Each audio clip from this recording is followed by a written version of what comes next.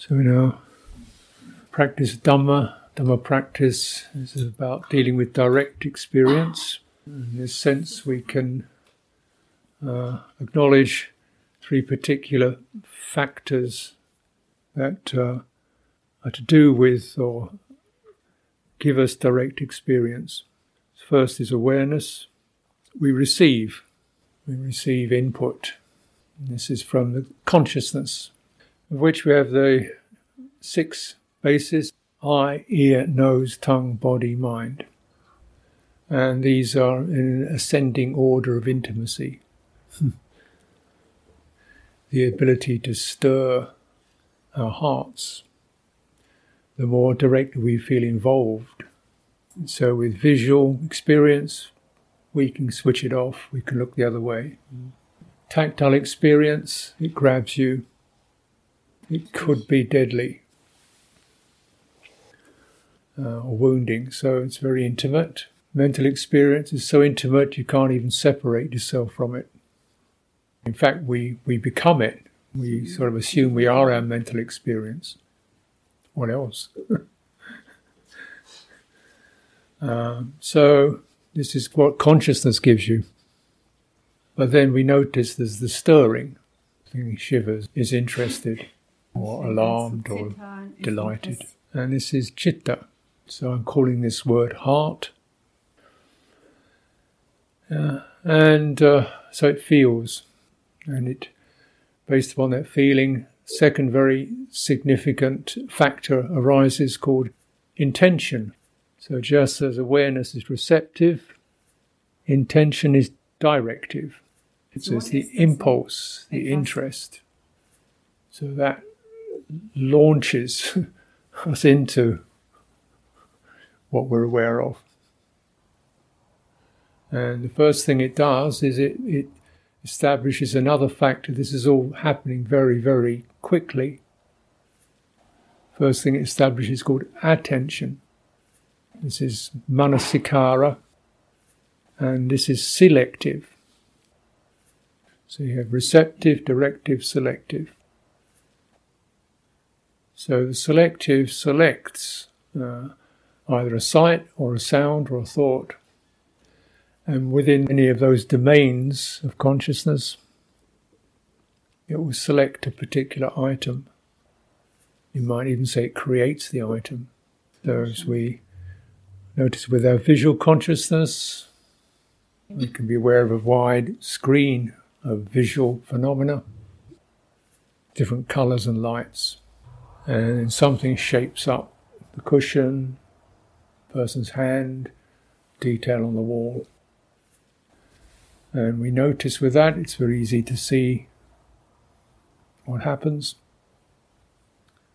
That particular item is dominant, everything else fades out, or is of little significance. So, depending on how intense the focus is. So if we're listening to a piece of music, we might be completely unaware of other people, even the sensations in our body.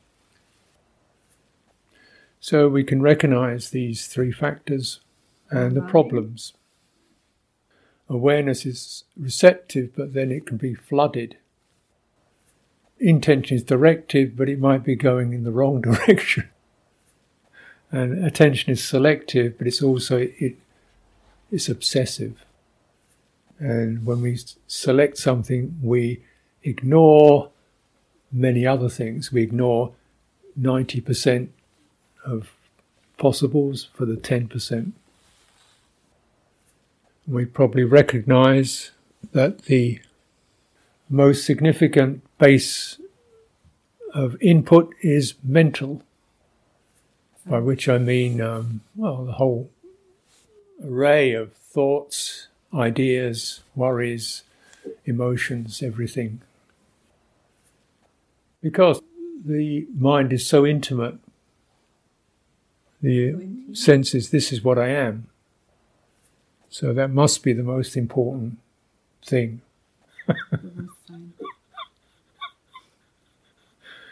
Not really.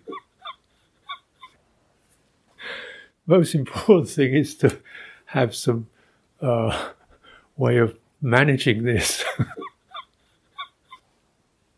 and to recognize there's the stress of the mind, the stress and the frenzy of it and the hunger of it. So this inspiration we have is that there could be a way beyond this. And so this is occasionally summarized is through the stopping of consciousness and the purification of citta. Yeah. And the release of this notion, I am.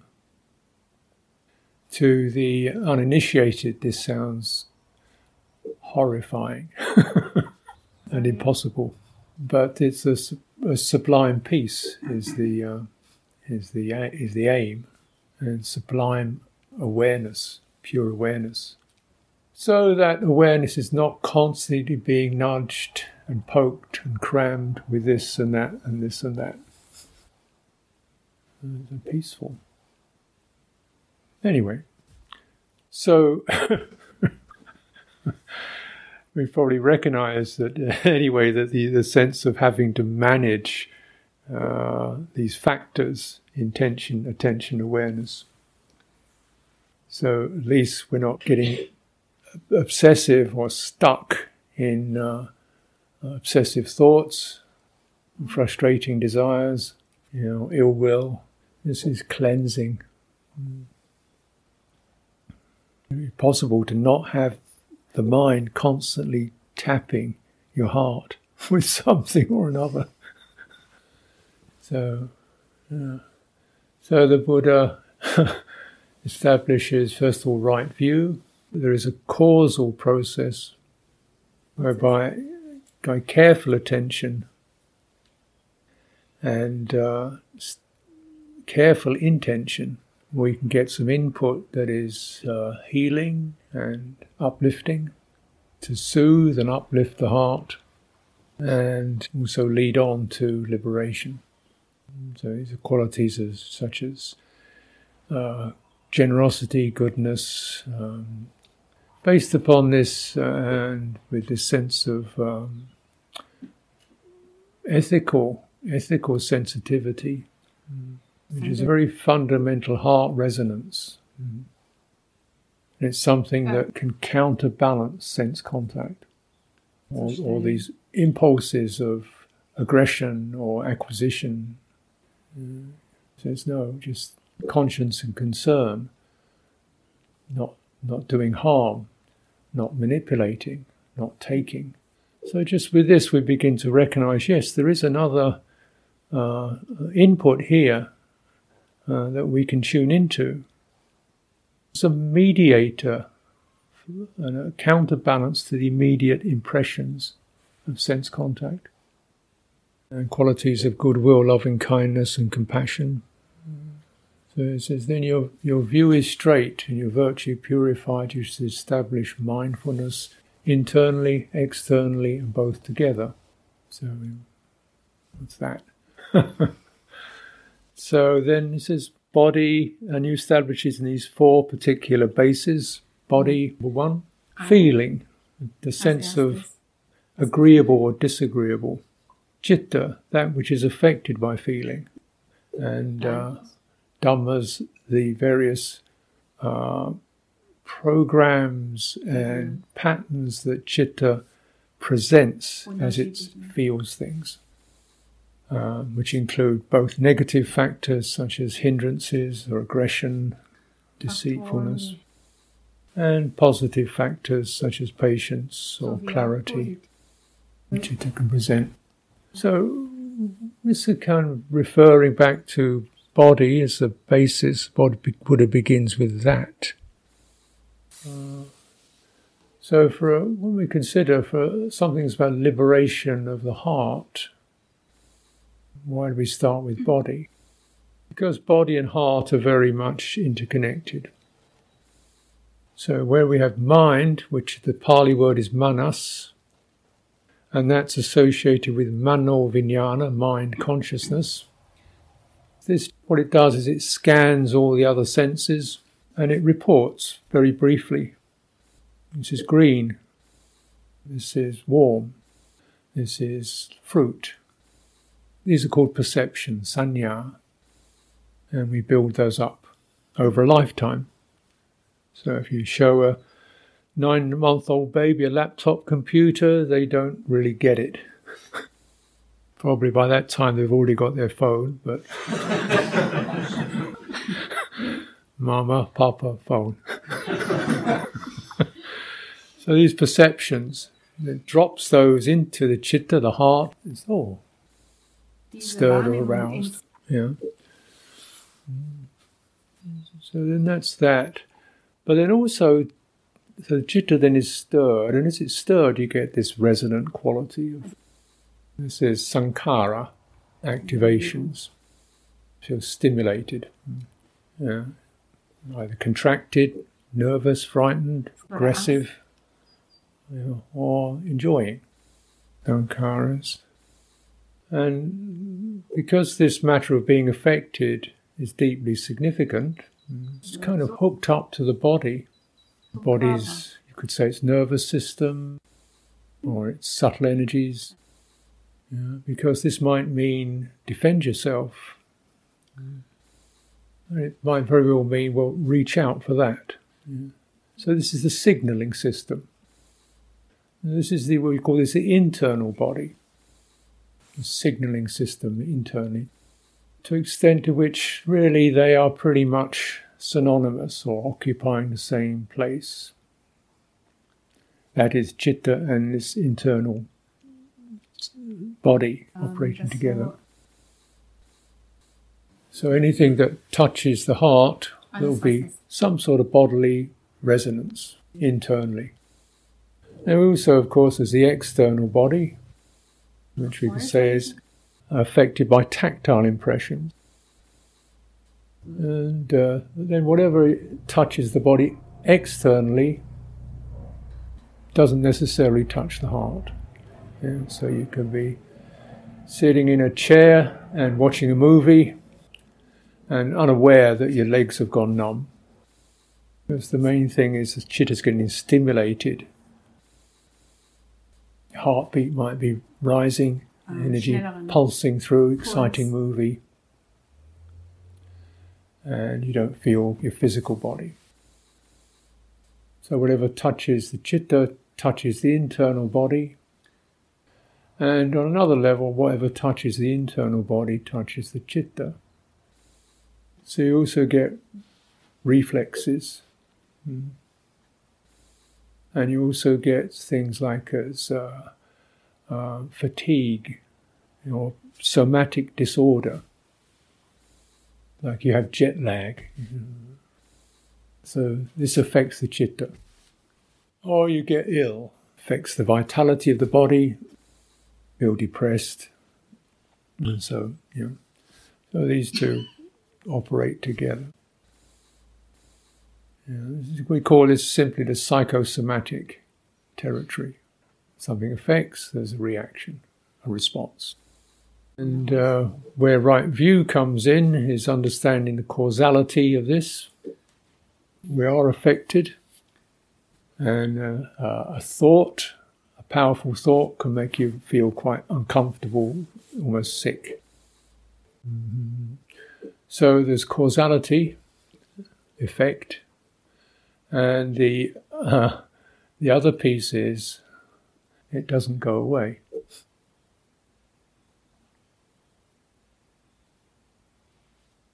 It may have completely disappeared from your conscious thinking awareness, but the crucial point is embodiment, which means those resonances and energies start to form pathways, like tracks in the forest. So you go down it once, walk through the forest once, and you leave a little track, and then if it's kept healthy, the vegetation grows over it. But if fresh energy doesn't come into that place, the track remains. Right. So now you see, it's kind of opening that frame of reference. I'll use the image of vegetation because you get the picture of it. So if obviously fresh seeds or don't go to there, the track remains, or vegetation doesn't grow over it. And this is perhaps not a very thorough analogy, because nature by itself will always build roots and will naturally reform over tracks, unless one has poisoned the soil. Now if we extend that analogy to the subtle body, and you send energy down an aggression track or a fear track, not just once, but many times, that track gets very strongly established. Unless fresh energy comes in there, that track remains.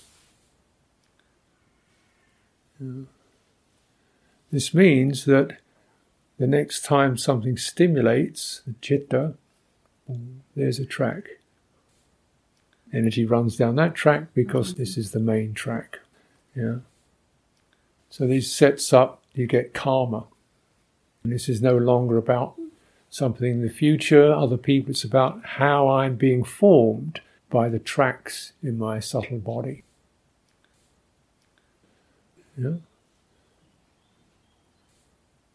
This is a very simple presentation, because the tracks we create are many and of differing intensities. So some are subtle but prolonged. For example, a degree of anxiety. What will I be? Am I okay? What do people think of me? Will I be okay in the future? We can't be sure. Background anxiety can be quite a common track. So something's seeking security to compensate for that. Or distraction. Get off this. So this produces a kind of sense of obsessive ownership, compulsive habits, compulsive control habits, law and order, kind of internal law and order system. And we lose heart. We lose that fresh energy of heart, which is the only thing that can clear the tracks. No amount of thinking alone can do it. No amount of external manipulation can do it. So a worry person, doesn't matter how much financial security, got gated mansion with 6 policemen outside it still, because it's not dependent on that, dependent on these patterns in the subtle body. Because they're uncomfortable, many of these are uncomfortable patterns that we don't really want to go there. So no fresh energy goes into these places. So they're just kind of pushed to, we just find an area somewhere else. It's like you have a big body field. But then that area is not so good, so don't go there. And that area is really insecure, so don't go there. This is where I start to get very twitchy and jumpy and irrational, so don't go there. All I'm left with is 2 square meters. I hold on to those obsessively. Say, I'm fine.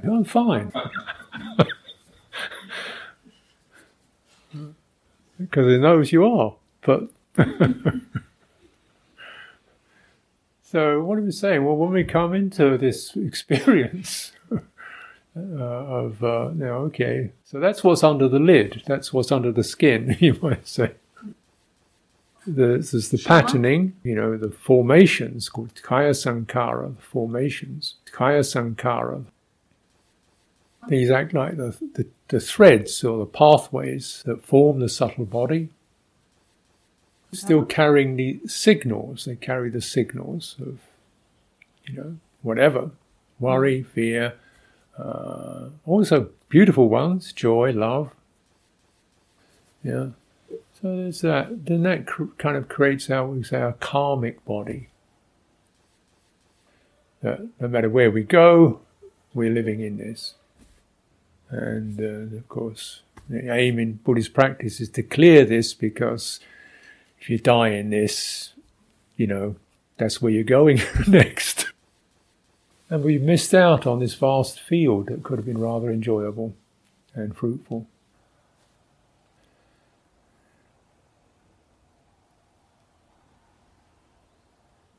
So again, this is signals. These are all about signals that we receive. That maybe the mind, first of all, the manas, that looks dangerous to me.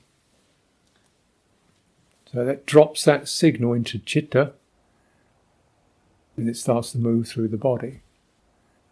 And it might move down one of these pathways, fear, anxiety, or run away. Somehow or another run away, or shut down. And shut down is the probably dominant strategy, particularly if we live in situations where the signalling is very, we're in a saturated signal environment. Because we don't just pick up our own, purely that which we've experienced, we also pick up that which other people are signalling. If they feel shut down, frightened, we get that signal, and what's going on? I don't know. She's not looking at me. He's not smiling. He's wearing a uniform. Dear, what's going on? Of course, we could be completely misguided, but that's the signal we get. So we're both impacted by present circumstances that we really don't have control over, and also material or signals from the past that have established our network, our internal network. Yeah. And when we come into embodiment, we're entering that territory as much as we can, as much as is possible. Because there's also the closure. Something stops awareness going there.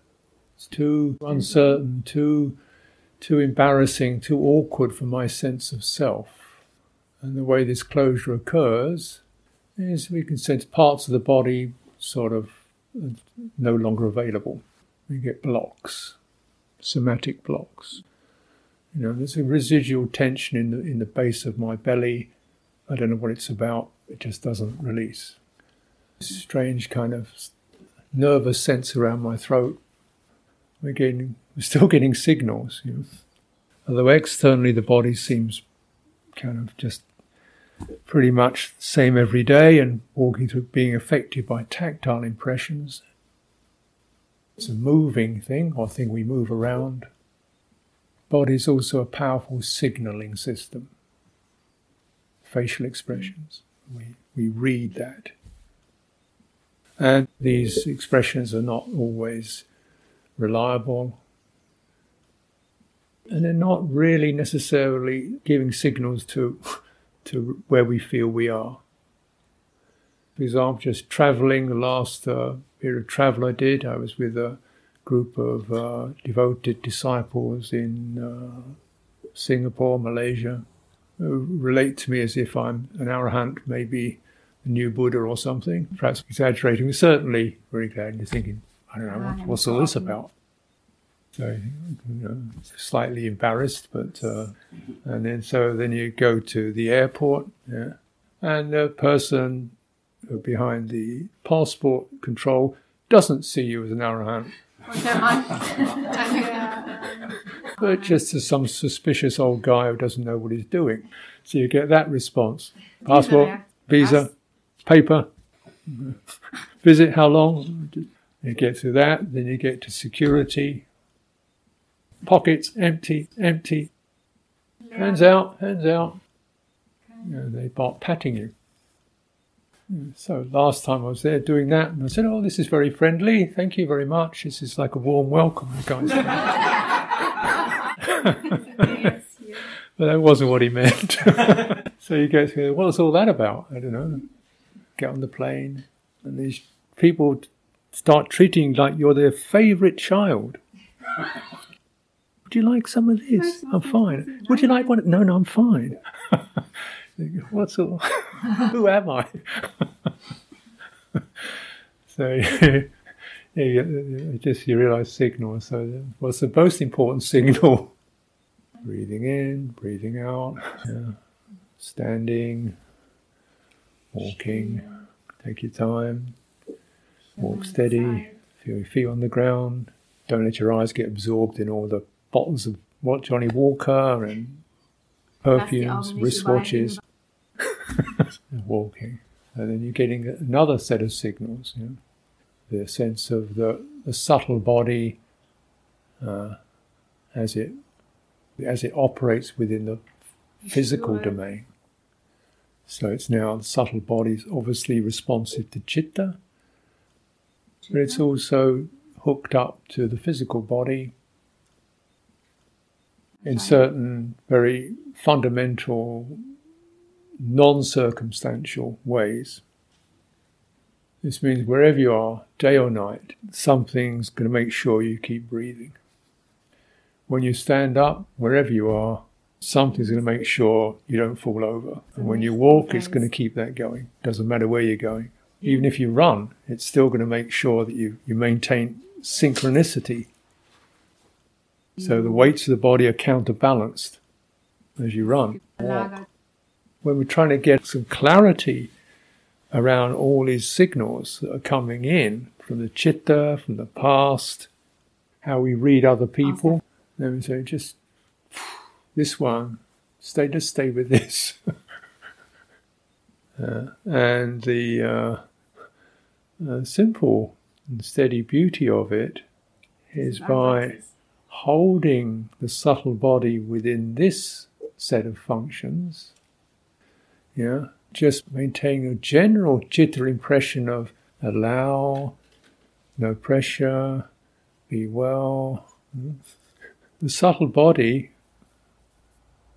will begin to come out of its closure. The energies that are associated with breathing in or walking or standing, if they're not compressed or forced or pushed, but just held in awareness, will start to suffuse the entire body. And they'll begin to suffuse areas that are tight or numb or overactive. And you don't have to make this happen, because the basic program of the subtle body is find homeostasis, find steady state, find wholeness. It has that program to fill the entire body. That's how we got here. That's what it came into this thing for, fill this thing. So that every part knows what's going on and the thing can operate smoothly. It's not like one area is doing 10 times more work than it need. And it's not that some parts are just closed down. Everything is flowing, fluid. We're a wave. That's its program. That's its program. But attention can restrict that. Just focus on this particular point, on that 2 square meters in your 40 hectare field. Then you'll get concentrated. Outside that, it's kind of a bit crazy, so just focus on that. And so our attention is therefore to be moderated and extended to cover the entire body. And intention is, again, very customarily, normally hooked up to worldly programs. These could be such things as progress, get ahead, quickly, succeed, stay calm, do the right thing quickly, a lot, progress. How to become a nervous wreck. So then, just whenever those intentions come into it's dangerous. We're not looking for progress in any of those senses, any of those attitudes. We're really acknowledging a heartfelt need for wholeness and balance in the here and now. And that's going to arrive when the subtle body is suffused, cleaned. And in such a state, the intention is satisfied and it's not longer searching for input, so consciousness quietens down. So in our meditation practice or our Dhamma practice today, using these simple templates, this is a body, this is all of it. Just recognizing the tendency to not notice the back. Mostly we're face and front centered. What's happening in the back, shoulders. And softening the visual focus, because the visual focus is dominant. We want to have something that's more intimate, like a hand. So use your mind like a hand, like you're feeling things. How's my neck? How's my back? Beginning to open the entire field. Because they all carry signals. You see, so even the shoulders will tend to hunch over, like that. You get that hunching effect in the shoulders, which is associated either with defense or urgency. We do this, opening the back. Around the throat, very, very sensitive area. The upper chest. So it's all of it, and you might recognize some areas that when you kind of stop doing your meditation and you here we are, and then what part of your body wants to move? Most of us find our neck. It takes a huge amount of stress, and then we're sitting, walking, standing, and breathing. Get into reclining somewhat later. Suggest perhaps some walking. Walking is not street walking. Street walking is a tunnel. You want to walk in an open field. Street walking is always going to the point in the future. Just know how the body moves. We're not going anywhere. Because street walking is our norm, sometimes I've noticed people kind of lose touch with beach walking. So beach walking is more like this. Well, this could be forest walking. Street walking is like this. Street walking is the head. The head draws the body along. With wilderness walking, just sensing the space, the floor, the ground, feeling what happens, So you get the shift, weight into one leg. Fundamentally it's the turning. Walking doesn't begin in your feet, it begins here, and this turns, lifts and turns. And as it does so, that twist, in order to prevent us from lurching, so what happens to the upper body. So the upper body turns back. You can actually balance. Whereas if the weight is coming forward, it's a struggle to maintain balance. And so you get that fluidity. The fluidity and the balance is part of the beauty of walking meditation. So please feel free, find some walking space, walk for as long as you like.